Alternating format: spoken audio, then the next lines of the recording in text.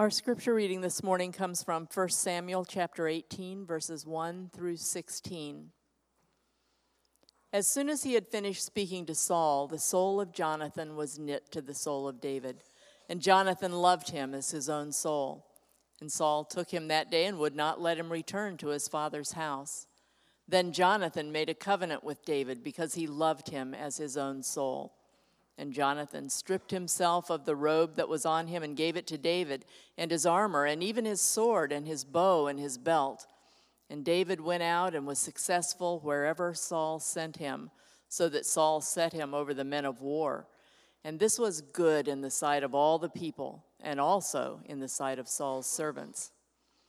As they were coming home, when David returned from striking down the Philistine, the women came out of all the cities of Israel singing and dancing to meet King Saul with tambourines and songs of joy and with musical instruments. And the women sang to one another as they celebrated, "Saul has struck down his thousands and David his 10,000s." And Saul was very angry, and this saying displeased him. He said, "They have ascribed to David 10,000s, and to me they've ascribed thousands. And what more can he have but the kingdom?" And Saul eyed David from that day on. The next day, a harmful spirit from God rushed upon Saul, and he raved within his house while David was playing the lyre as he did day by day. Saul had his spear in his hand, and Saul hurled the spear, for he thought, "I will pin David to the wall."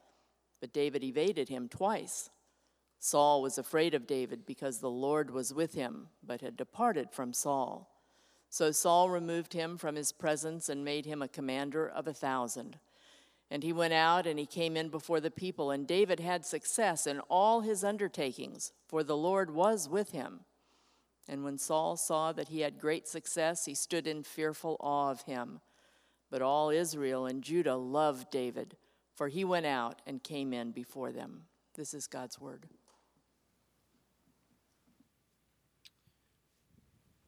Excuse me. Amen. Thank you, Susan. Good morning. My name is Drew Bennett. I'm one of the pastors here as well at Redeemer. Good to see you this morning. Let me just reiterate that announcement Jonathan made before we get into the sermon this morning. The vision dinner we're having Wednesday, we have hired an architect because we are, again, at capacity in this room. It was a problem before we planted a church, and it's quickly become a problem for us again. And so we can't, even though our strategy is to multiply through church planting and really grow through that multiplication, we can't plant churches fast enough, and we find ourselves in this situation where there really isn't hardly room. I know it may not feel like that, but it just, 80% in a room and all that kind of stuff they tell you. And so we're back to thinking about how do we promote growth here? How do we maximize the use of the 6 acres that we have here at this site? What kind of buildings might we look to build one day in the future? How do we balance all of that with staying on the vision, which is to not sink a bunch of money into concrete, but to sink it into church planting and to seeing people come to faith. And so the first step in that is to really have a town hall to say, what are your dreams? Before the pastors, the elders, the leaders speak into that, what's the congregation's dreams about what the facilities here at this property at 1410 Dundee Road might look like? And so that architect's going to come. He's going to run that town hall meeting. It's an important meeting, so please be here if you can Wednesday and help us with that. It would be really great to have you, okay? So thanks for that. Now, we continue this morning in a series on the 7 deadly sins during this Lenten season. And it's appropriate because Lent is typically a time where you spend some time focusing on yourself and self-examination and really thinking about some of the cobwebs in the corner, so to speak, that we don't deal with on a regular basis. And so every week we're taking, a different of these 7 deadly sins. Now, I told you last week I wasn't going to let the cat out of the bag, and then I did as far as what we were going to talk about this morning. So I told you that we were going to talk about envy, and you still came, which means most of you probably think you don't have a problem with it, and that's a good thing. I'm not going to tell you what's coming from here on out, though, because I know you'll pick and choose. These sins are called deadly because they are just that. They're lethal. They are signs and signals of a deep infection. And so if you use the analogy of a tree, which is fairly common historically, even in the discussion of the 7 deadly sins, pride, you would say, is the root system. It's the root of the tree. It's the root system of all sin in many ways. And the rest of these 7 deadly sins are often characterized as the trunk, the big round trunk that comes up out of the ground. And then, of course, from the trunk come all the branches, all of the particular instances of sin that grow out of the bulk of the tree. Now, our goal, because it's what the Scripture calls us to, but our practical goal, even in this series, our goal is to cut down the tree and grind up the stump until absolutely nothing remains. Okay? So a little pruning, if you have an oak tree in your front yard, about every year or so, you got to get somebody to come out and kind of cut it back just a little bit and keep it from hanging down too low. But a little pruning like that won't do. That's how we usually deal with sin. That's how we usually do it, but we're going after the whole thing. We're going after the whole thing, and that's why we're talking about the trunk, because it doesn't do just to cut a limb off every now and then, here and there. We need to go after the things that are at the very base of our lives. And so this morning we come to the sin of envy. And envy is not something you do, it's something you feel. It's subterranean, it's often hidden, it's a matter of the heart, which makes it harder to get after and makes it more crucial to do so. And this is one of the 7 sermons in the series that I feel the most about. It's the one that affects me personally the most, and that's for a couple of reasons. The first is that, and I'm weighing how honest to be. I have been all week.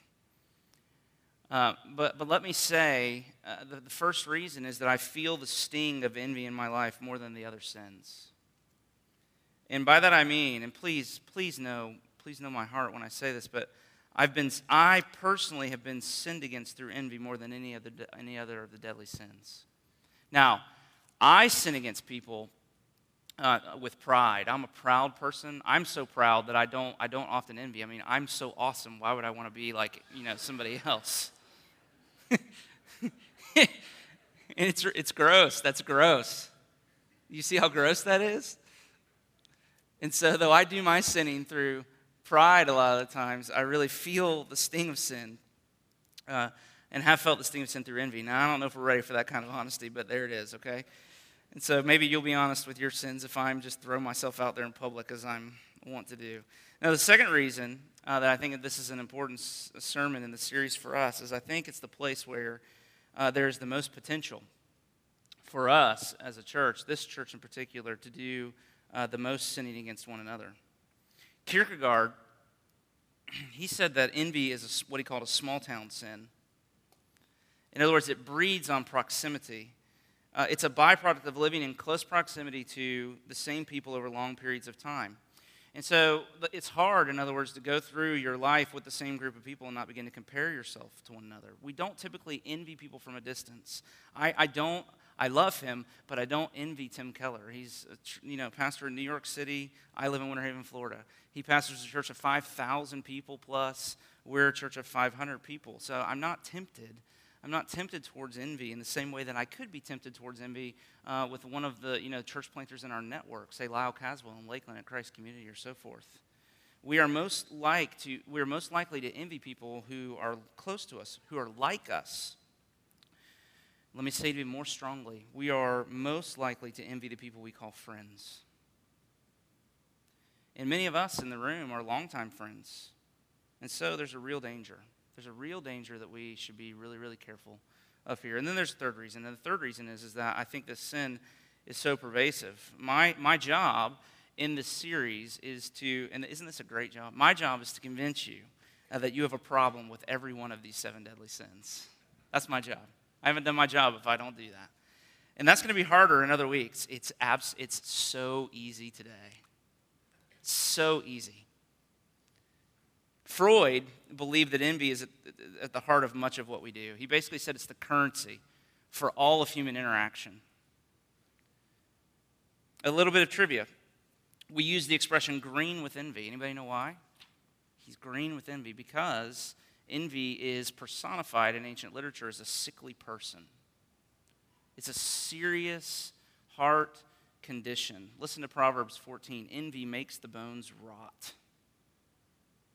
Or one more proverb, Proverbs 27:4. Wrath is cruel and anger is overwhelming, but who can stand before envy? So the proverb there says it's a bigger deal than even wrath or anger.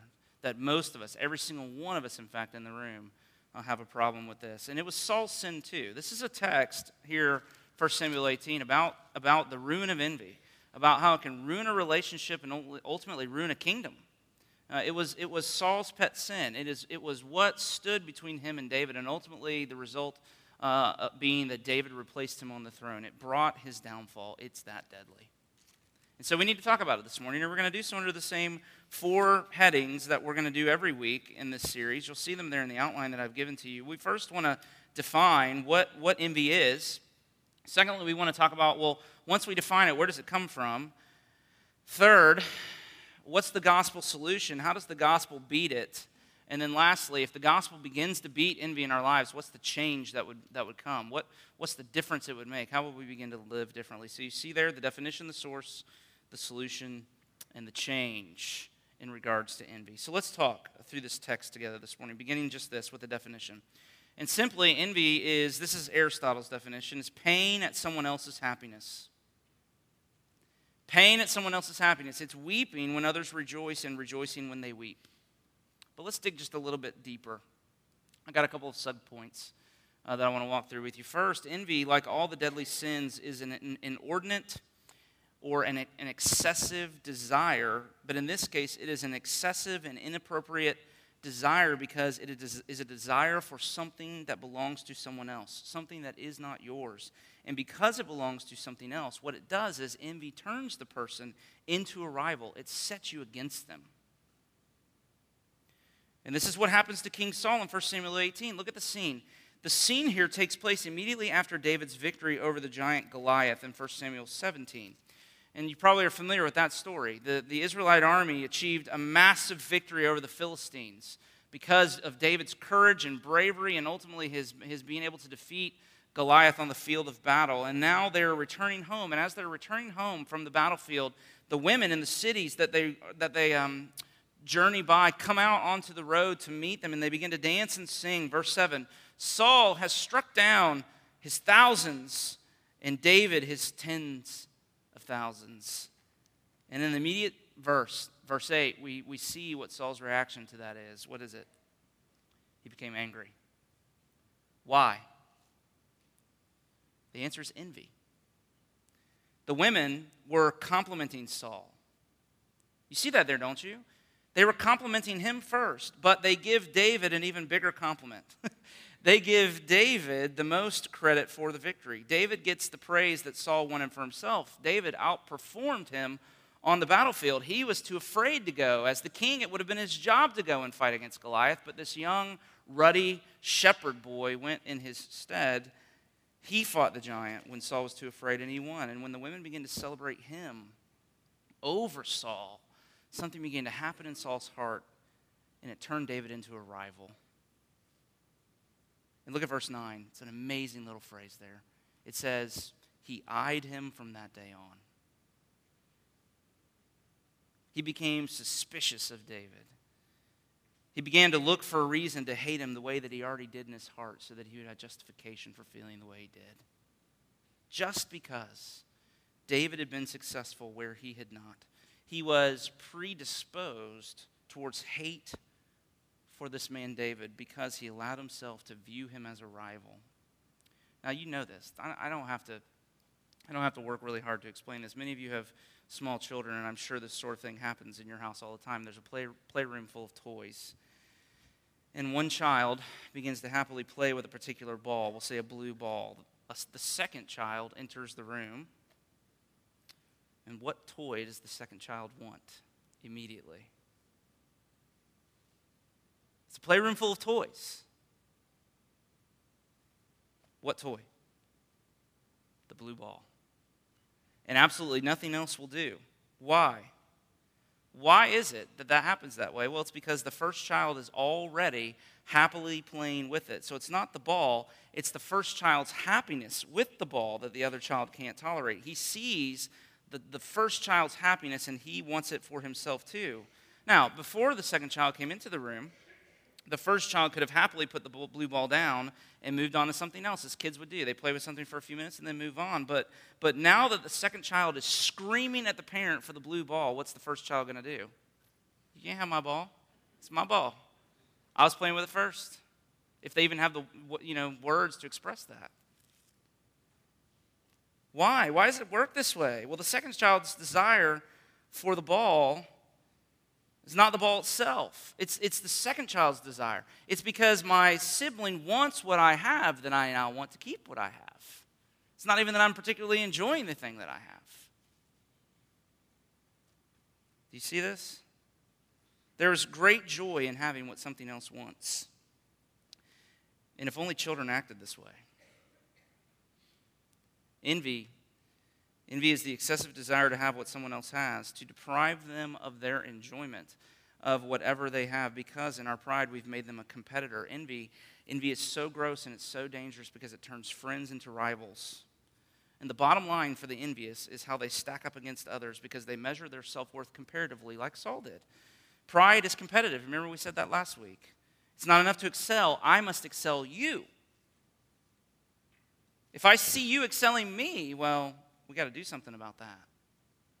So first, envy turns friends into rivals. But secondly, it's rooted in a sense of powerlessness and injustice. Saul became angry at the compliment given to David because it didn't seem fair to him. Listen to what he says, verse 8. They have ascribed to David 10,000s, and to me they have ascribed thousands. And what more can he have but the kingdom? He's whining like a little baby. And that's resentment. He's become resentful. The envious tend to be injustice collectors, Joseph Epstein writes. Listen to what he says. These are great words. He says, my neighbor, my friend, even my brother has something that I do not. And this for the envious is intolerable. Listen to what he says. Why does he have it and not I? That's the chief, perhaps the only question for the envious, who have a deeper sense of injustice than others. They also have a restless competitiveness which will not cease until they feel themselves clearly established as first among equals. They feel a fundamental unfairness in any good that comes in which they are not the most favored recipients. Why should the next fellow have a bigger house or a more beautiful wife or a better job or a sweeter life than I? And the answer for the envious is clear. He, and here's a dirty word that I can't repeat, but we'll just say he, the scumbag, should not. You have something I want. I'm not happy about that. I'm justified in not being happy because I deserve what you have and you don't. The world is not right as long as you have it and I don't, and so it's my job to do something about it. And so behind every act of envy, there's a sense of inflated justice and entitlement. So the fuel, even for our current political environment and system, runs on envy. Envy between political parties, envy between classes, envy between races. And the cry is always the same, and it's always just as childish. It's not fair. Jesus told a story about this in Matthew chapter 20 about an army of workers that went into the field early in the morning, and about every 2 hours, the master kept adding a few more workers so that by the end of the day, he hired the last crop of workers just an hour before it was time to shut off work. And so as they ended the day at work, the people that had been in the field for 12 hours, they came expecting to receive more compensation than the people that had only been working an hour, and they realized that the master paid them all the same. And it made them so angry. It made them so angry. And here are the master's words that Jesus intends for us to meditate on. He says to them, are you envious because I'm generous?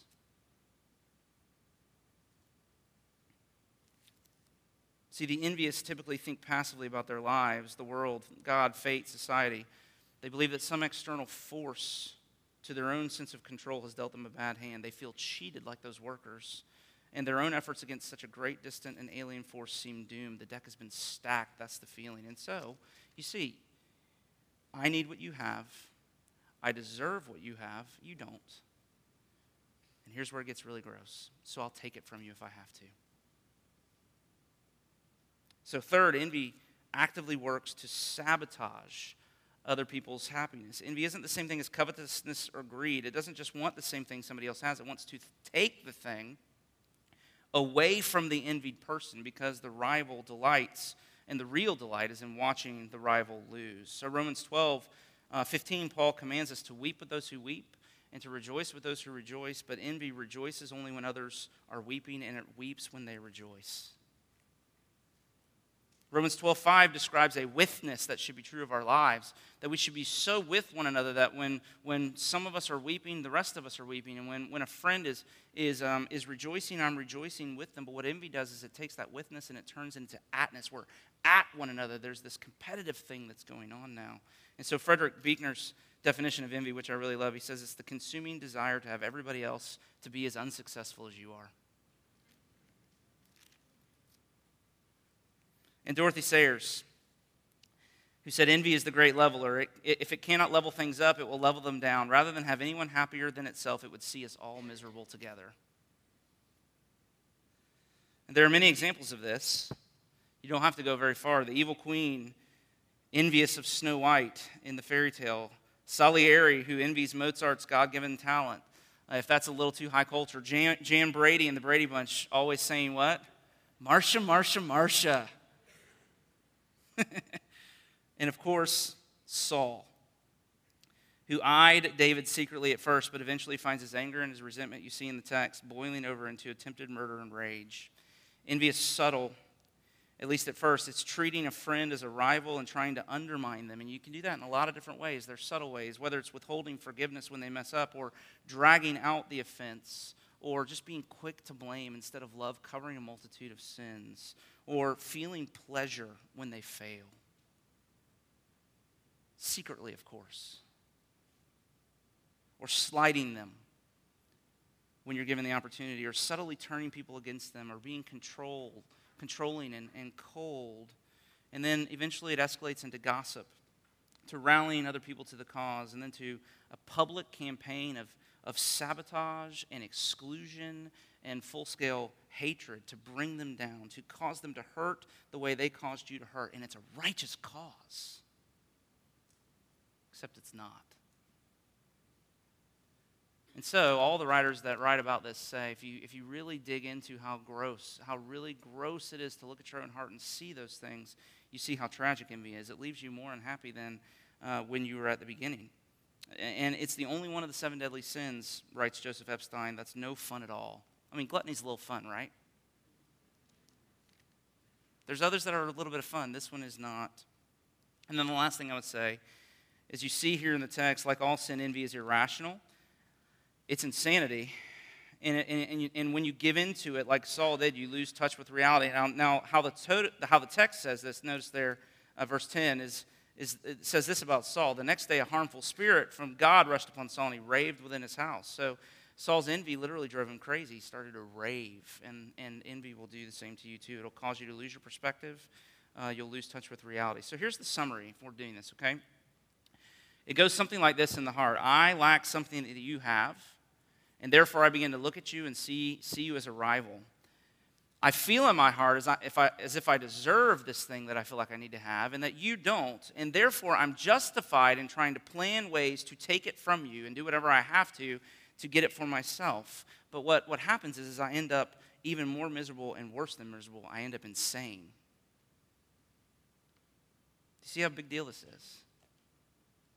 Now, we know from the scriptures that the key to fighting sin is to deal with it in its subtle form before it takes root and begins to progress to more serious cases. This is why Jesus says adultery begins with lustful thoughts. So how do you prevent adultery, men? You deal with your lust before it becomes adultery. And so you have to deal with your envy when you find it in subtle little ways that are, I want to say harmless, but that aren't harmless unless you really nip them in the bud. And so I thought of a few examples from the past week of where I found envy in my own heart. Oh, and this part scares me to death because I feel like I have to do this, but I don't want to. And it can look so harmless and subtle. Like one example is Canaan got the flu. He's starting on the high school baseball team. He got the flu, and he wasn't able to play Tuesday night. And so, of course, someone started in his place. And, of course, he and I were texting all night long, how are they doing? And I'm thinking, oh, that he's 0 for 3. And I'm trying not to say, yes, he's 0 for 3. Isn't that ugly? I would have the team lose because my kid's not playing. Or I walked into, we're having a membership class, and I walked into the membership class last Sunday, and I saw a girl that was in my youth group that was literally like a daughter to us. And I mean, I've been I've walked through so many things with her. I married her and her husband. It's just been, we just love her dearly. She's been in our house more times than I can count, and she was there. And I was like, oh, and she's going to Jeff's church and not mine. And it just hurts. Do you see that? Isn't that ugly? Instead of saying, that is awesome, you're going to Jeff's church, which is what I did, but, inside. Or whether it's a friend of mine who's a pastor is on a 4-week vacation, and he's posting stuff on Facebook, and I'm like, oh, I need a vacation. I deserve a vacation. Do you see these subtle ways that can quickly become something much worse than they are if we don't really attack this in our lives? Now, how do you know then? What are some of the symptoms? I'm shaking. I literally am shaking, like I'm clammy. Because I need you to think nice of me, and I don't know how you could because I'm not nice. Some of the symptoms, though, how do you know? How do you know if you're in the grips of this? And I have 4 C's before we move on. We got to get going. The first is envy really is rooted in comparison. So, are you comparing yourself to other people? Are you really gripped by a sense of just always comparing yourself? And by the way, social media is the worst for this. Social media is an evil genius laboratory for envy. It is. Do you know FOMO? Does anybody know what FOMO is? Fear of missing out. Did you know it's now been added to the Oxford English Dictionary as something that's real? In 2013, it is described scientifically as a condition of anxiety that people are struggling with. That we're now giving workshops for people to help figure out how to deal with their fear of missing out. Are you kidding me? I'm telling you, it's an evil genius laboratory for envy. But are you there? Can you just not stop looking at other people's lives and always evaluating how you're doing based upon how well or how poorly they are? Number 2, so there's comparison. Number 2, criticism. Criticism is a sure indication and symptom of envy too. Will Willimon, he believes, and I tend to agree with him, he believes that 80% of the criticisms that we offer about others don't come from concern for the truth or a passion to correct injustice. They come from simple envy. If you can't, the people that you are most likely to criticize, you ought to ask yourself if it's because there's envy somewhere. Third, complaining. Complaining, this sense of just complaining about life, no enjoyment. Envy destroys your ability to enjoy the things that are in your life so that you just become a resentful, needy person that really is not living from a place of gratitude. I mean, Aesop's fables taught us if all of life is sour grapes, maybe it's sour grapes because it's grapes you can't have, like the fox. And then lastly, the last thing that would be a symptom just for you to watch your own heart is this tendency to cut people out. Do you see what David did with Saul here? We're told that it became too much for him. He had just to remove him from his presence. He had to just get rid of him, get him out there. He couldn't deal with it. And so envy really destroys relationships like that. It drives you into exile. It drives you away from community. James 4:1 says, why is there jealousy and fighting and all of that kind of stuff among you? He says if there are fights and quarrels and if your relationships are like this and you can't seem to figure out peace, look and see if there's not jealousy and envy at work. So comparison, criticism, complaining, cutting people out, those are some of the symptoms so that you can begin to engage your own heart. Now, I have to go a lot quicker from here on out, but I really wanted to take the time for you to see that. So if that's what envy is, then where does it come from? And here I think the text is really helpful in the way that it diagnoses what's happening in Saul's heart. So let's read verse 12. Saul was afraid of David because the Lord was with him. And then again, the same kind of theme is picked up in verse 15. David had success in all his undertakings, for the Lord was with him. And when Saul saw that he had great success, he stood in fearful awe of him. Now, I've already said that envy is irrational. It's insanity. It's out of touch with reality. When we envy somebody, we tend to magnify their good fortune and at the same time minimize our own. And that's exactly what Saul did. Saul looked at David and he said, God is with him. Look at how everything goes right for him. Look at how full of good things his life is. And they didn't have Facebook back then, but Saul was still able to do this somehow. He said, God must really love him. And of course, how did that make him feel about himself? God doesn't love me like that. He hasn't worked in my life like that. So what you see is all of the attention of Saul is on the good things David has, all of the victories that David's able to achieve, the 10,000s that David has slain, but he's forgotten his thousands. He's not thinking about the good things that are his too, and when you're envious, you're thinking only about the things that other people have. You're not thinking about the things that you have. You're only thinking about what you don't have, especially in comparison to somebody else, and therefore the root of envy is ingratitude. It's ultimately, in other words, a me and God problem. It's not a me and you problem. And we face it as if it's an issue between you and me. And a lot of times relational issues between people are not actually between those people. They're actually between either both the people or one of the person. It's a vertical thing. It's a me and God problem before it's a me and you problem. There are two basic ways that you can live your life: resentment or gratitude. And resentment, Joseph Epstein says, is a state of mind that leaves those it possesses with a general feeling of grudgingness towards life. That all of life is cosmic injustice. That the world is essentially antagonistic. Forces beyond my control are constantly conspiring and thwarting my happiness. And therefore it's me versus you. It's my good or your good. It's never both. And that is the soil that envy grows in. I'm all on my own. It never works out for me. It always seems to work out for everybody else, but not me. We're told Saul was afraid, and that's where his envy came from. The text says that he was afraid of David, you see? But you and I know from experience that he was mostly afraid that David's success meant that God was pro-David and not pro-Saul. That's what he was afraid of. And if you believe that, it's easy for resentment to grow. But gratitude, on the other hand, is the posture that says all of life is grace. The world is charged with God's goodness. It's everywhere. My life is so full of goodness and grace that when good happens to you, I'm not threatened at all. I'm already overflowing with goodness. God is with you. God's with you. That's great. He's also with me. Now, he's writing different stories for the two of us, but whatever story he's writing for you and whatever one he's writing for me, it's good. Now, this is very different. I mean, if you look back at the 1 Peter passage that we read earlier in the service, Peter says, put away malice and envy and all these sorts of things. And then he tells you how to do it. He says there in verses 2 and 3, long for the pure spiritual milk, that by it you may grow up into salvation, if indeed you have tasted that the Lord is good. Now, Brian Hedges is an author who wrote a great little book on the 7 deadly sins, and he writes that the most effective medicine for envy is the pure spiritual milk of God's goodness. Gratitude comes from tasting that the Lord is good. Not just knowing in theory, tasting, experiencing.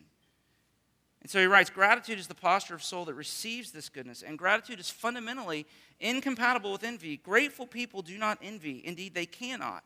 Which means that envious people are not grateful. Those whose hearts are overflowing with thankfulness to God for all of his kindness toward them have no room for envy's ugly face. Gratitude doesn't stop with God's kindness to us. It is also thankful for what God gives to others. And this is the true sign of a new heart. When you look at what God gives to other people and not to you. Do you hear that? When you look at what God gives to other people and not to you, and you say, thank you, Lord, because you've been so kind to them and to me. So how do you live like that? Anybody want to live like that? How do you live like that? With gratitude and not resentment. And the answer, of course, is the gospel. But how does specifically the gospel beat envy? Where does the text point us to the gospel? And I would just have you look all the way back up at the beginning of the chapter, and it really is in the characterization of Jonathan, where we read this in verses 1 through 4, that the soul of Jonathan, Saul's son, was knit to the soul of David, and that Jonathan loved him as his own soul. Jonathan made a covenant with David, we read, because he loved him as his own soul. He stripped himself of his robe and he gave it to David. Now, Jonathan is the anti-Saul. He is the opposite of Saul's envy. The writer of this passage puts them in contradiction to one another because he wants us to see how different Jonathan is from his father Saul. And I would say to you, everybody needs a Jonathan. I've got a Jonathan. Do you? And there's a choice. Are you a Saul or are you a Jonathan to the people in your life? See, envy is the opposite of love. Envy is having your happiness wounded by somebody else's happiness. Love is putting your happiness into the other person's happiness. Envy sabotages the other person's happiness and good. Love works for it. Love sacrifices for it. Love makes the other person's good the source of its happiness. And that's what you see in Jonathan. Jonathan's love for David is a picture of Jesus' love for his people. Jonathan took off his robe. Do you see that there? And he gave it to David. He's symbolically, what he's doing there, he's symbolically giving up his claim to Saul's throne and giving it to David. He's saying the kingdom is yours, not mine. He laid aside his claim to the throne. And that should remind you of someone else. That like Jonathan, Jesus Christ had crown rights too. That he was heir to the throne of the universe, yet he took off his robe. He laid aside his claim to the throne to come down and rescue us. The gospel of Jesus Christ reveals that God's heart for you is exactly the opposite of envy. He didn't die inside because we were happy. Can you imagine God being like that? That's what envy does. Envy dies inside because the other person is happy. No, he saw our misery and our sin, and he died for us to make us happy in him. Jesus loves you as his own soul. His soul is knit to your soul. Do you believe that? Just as Jonathan's was to David. He has put his happiness in your happiness, and that's the extent to which you're loved. I mean, the emotional root of Saul's envy of David was, God's not for me, he's against me, he doesn't love me, and the only way to be healed of your envy is to taste God's goodness, to look at the way he loves you in Christ Jesus. In truth, God was against Saul. We know that. And I should say that, but if your faith is in Jesus Christ, God cannot be against you. He will never leave you or forsake you, because on the cross, the Father turned against Jesus so that we could always say confidently, God is for me, God is for me, he is for me. And if God is for me, then my life is overflowing with good things, both the good things he gives to me and the good things he gives to others. All of life is goodness and grace. Jesus Christ died for my sins. In him, every promise of the Father is yes and amen. God is not thwarting my happiness. Jesus died to establish my happiness and goodness. And that's the truth. But you see, the sin of envy has long been connected to the eye. It is the green-eyed monster, according to Shakespeare, and Berenstain Bears, by the way, because it is largely a matter of what you look at. And so here's the question: what do you spend most of your time looking at? If you spend more time looking at Facebook than you do meditating on the goodness of God, you're in trouble. I'm in trouble. I should say it that way. And the remedy requires a regimen that will reframe our vision of the world, ourselves, and of other people. God is good to you. That's the truth of your life. So lastly then, if we came to believe this, what we celebrate in this meal, what we see in the gospel of Jesus, what would the change look like? What does repentance look like? And let me just say very quickly as we come to the table this morning, envy undermines our love for our neighbor. That's the problem. It creates rivalry and competitiveness between friends, and ultimately, at times, fractures relationships. Envy responds to the sin of other, or to the sin of others with gleeful condemnation that is forgetful of its own shortcomings and sin. Envy rejoices to see others brought down, brought to justice, because they deserve it. But there's another way, and it's found in Jesus' beatitude. Remember, we're looking at these things in contrast with the beatitudes. And in Matthew 5:4, Jesus says, "Blessed are those who mourn, for they will be comforted." What is the opposite of envy? It's sadness. And why is sadness the opposite of envy? Well, because envy is resentment at the happiness of others, but sadness is sharing in the unhappiness of others. I mean, the world is a source of mourning. It is and always will be a veil of tears full of disappointment and heartache. That is true. What do you do with your sadness? If you're intolerant of your own sadness, you'll become envious and try to take from others. Or you can just be sad. Or, here's where I live most days. If you feel sad because it's working out for somebody else and not you, then you can just be sad that you're sad. Even if that's all you can muster.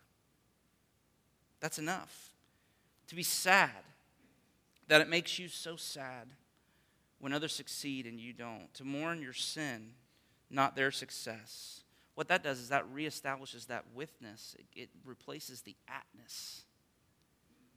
Envy is the opposite of love. There is no love without sadness. And so if we're going to love instead of envy, we have to confront our sadness. We have to be those who mourn. Envy is a strategy for getting out of your sadness. Love means you stay.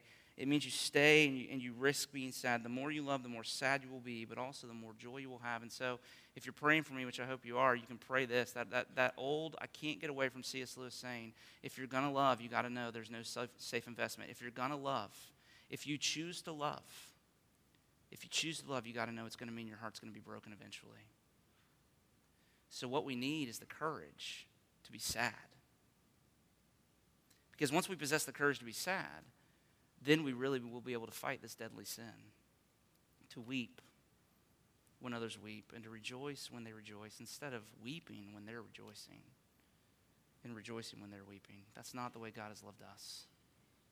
The opposite, in fact, and it's what he calls us to do for one another as well. And so let's pray that he would continue to form in us the same heart for one another that he has for us in the gospel. Let's pray as we come to this table this morning. So, Father, in these last moments of our service, we do pray that you would establish our hearts in your love. You tell us to abide in your love, to make our home in your love.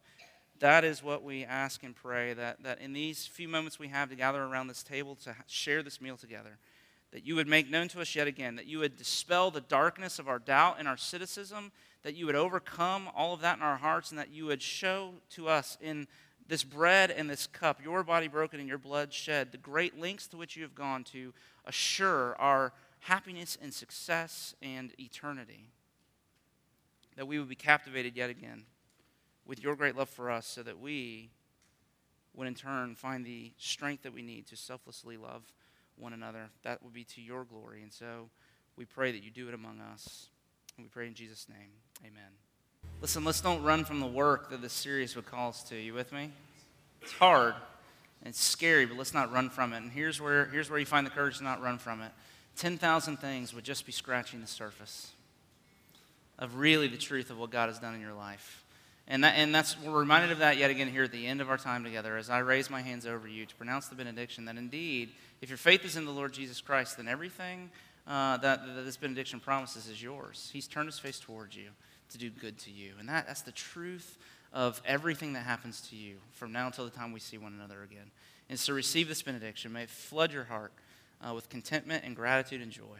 May it overthrow the envy that's so pervasive in all of us. May it make us a community of people who truly love one another well and who repent to one another well too. So receive these words. May the Lord bless you and keep you. May the Lord make his face to shine upon you, be gracious to you. May the Lord turn his face towards you and give you his peace, both now and forevermore. Amen. Go in his peace.